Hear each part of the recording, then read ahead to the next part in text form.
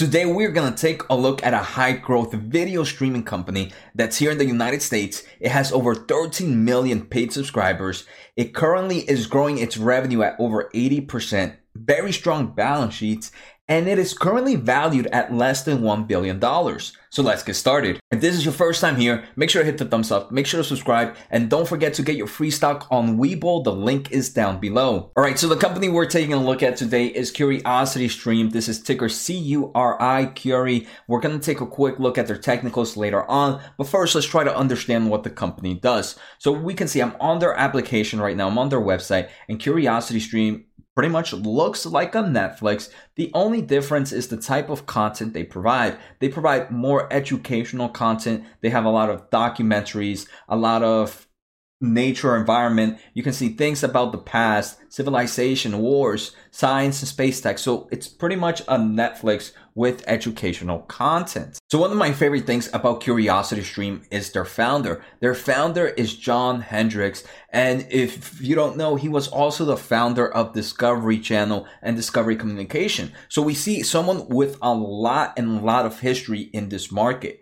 He was the CEO of Discovery Communication between 1982 to 2004. And he was also a chairman of the board between 1982 to 2014. Not until 2015 was when he launched CuriosityStream after he stepped down from chairman of Discovery Communications. So this leadership behind this company is something I'm enjoying a lot. And he was able to do so much with Discovery platform. And we can see it's kind of in similar niche, which is that educational content. So a lot of experience there and a strong leader. In 2015, CuriosityStream launched. In 2019, they reached over 10 million paid subscribers. So before we take a look at some of their future growth, let's take a look at just the stock price and the current market cap right now. So like I mentioned, this is CuriosityStream. The headquarters are here in Silver Spring. I'm pretty sure that's Maryland.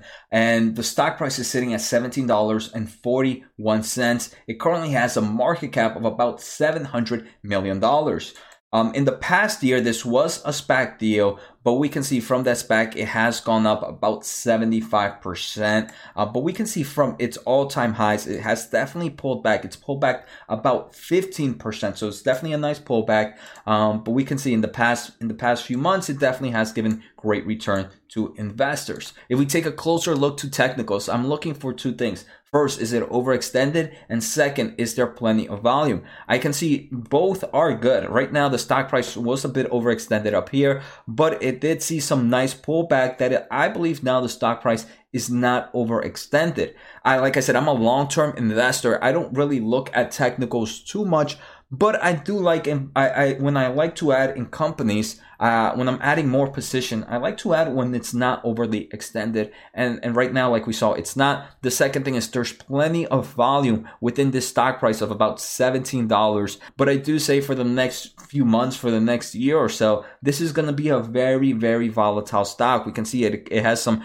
crazy up days. It can also have some crazy down days. If we take a look at their most recent quarter, which was November 12th of 2020, they had about $8.7 million of revenue.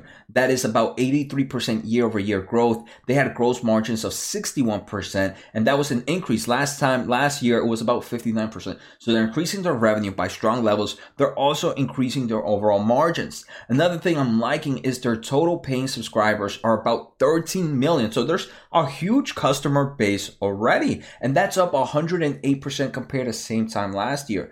Right now, they have about $23 million in cash. So like I mentioned early on, I'm super excited that the company is owned by John Hendricks, who has some kind of staying in this market. And with that kind of staying comes a lot of relationships and he knows a lot of people. So it seems like he's bringing a lot of industry veterans to take some form of leadership position within this company. We can here see the type of growth this company is expected to see. For 2020, CuriosityStream expects to grow 119% compared to the same time last year, about $40 million. For 2021, this company is expected to grow 80% to have about $71 million. So now about that $71 million in 2021, and with the current valuation of about $700 million, that gives it a price to sales ratio of about 10. And just to compare that to Netflix, Netflix right now for the next 2 years has a forward price to sales ratio of about 7. So we can see CuriosityStream is expected to be a little bit more expensive than Netflix. But remember, Netflix is not growing at this 80% year over year growth. I think it's growing closer to like 20%. So that's one reason investors are a little bit more, are willing to pay a little bit higher price for CuriosityStream than for Netflix, just because this one has a lot more growth in it. So now let's take a look at their investors presentation. Let's try to learn a little bit more about CuriosityStream. So they're saying this is the third revolution of television. The first revolution was broadcasted TV. The second revolution was the cable industry. And now the third revolution is the on-demand streaming. One of the pioneers here was Netflix. So then they kind of have 4 content categories. They have the movies and scripted series. This here, you have a lot of content from the biggest competitors there are Netflix, HBO Max, Peacocks, things like that, Disney Plus. Then you have the factual categories. Right now in the factual categories, there's not too many consumers there. The only main player right now, they say, is themselves, CuriosityStream, and they have some form of They have different types of subscription tiers. You can pay either about $3 a month or you can pay about $20 per year.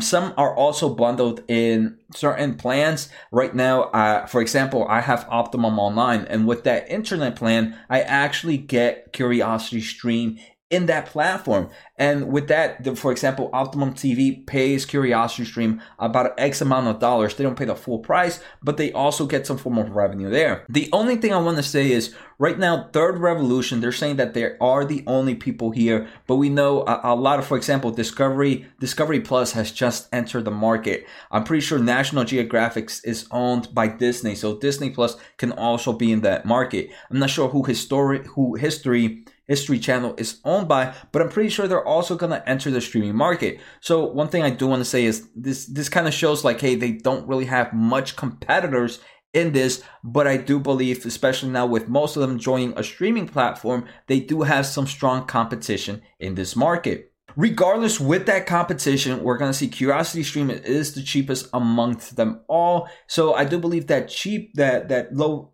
price is something that's going to help them continue to grow dramatically in the upcoming years. Here we can also take a closer look at their revenue model of how they expect to make money. So they expect to make money 5 ways.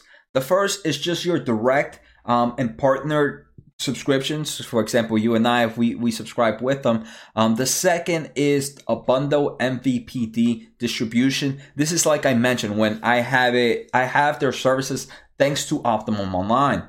Corporate and educational partnerships. You can see a lot of libraries, a lot of schools, a lot of institutions. They've actually partnered up with, I think, a few senior homes to subscribe to them. So we can see that educational partnership is one way around them. Sponsorship and advertisement. This is your traditional advertisement that you can place in some of their content. And the final method is program sales. Again, they are making some originals. They have rights to certain shows.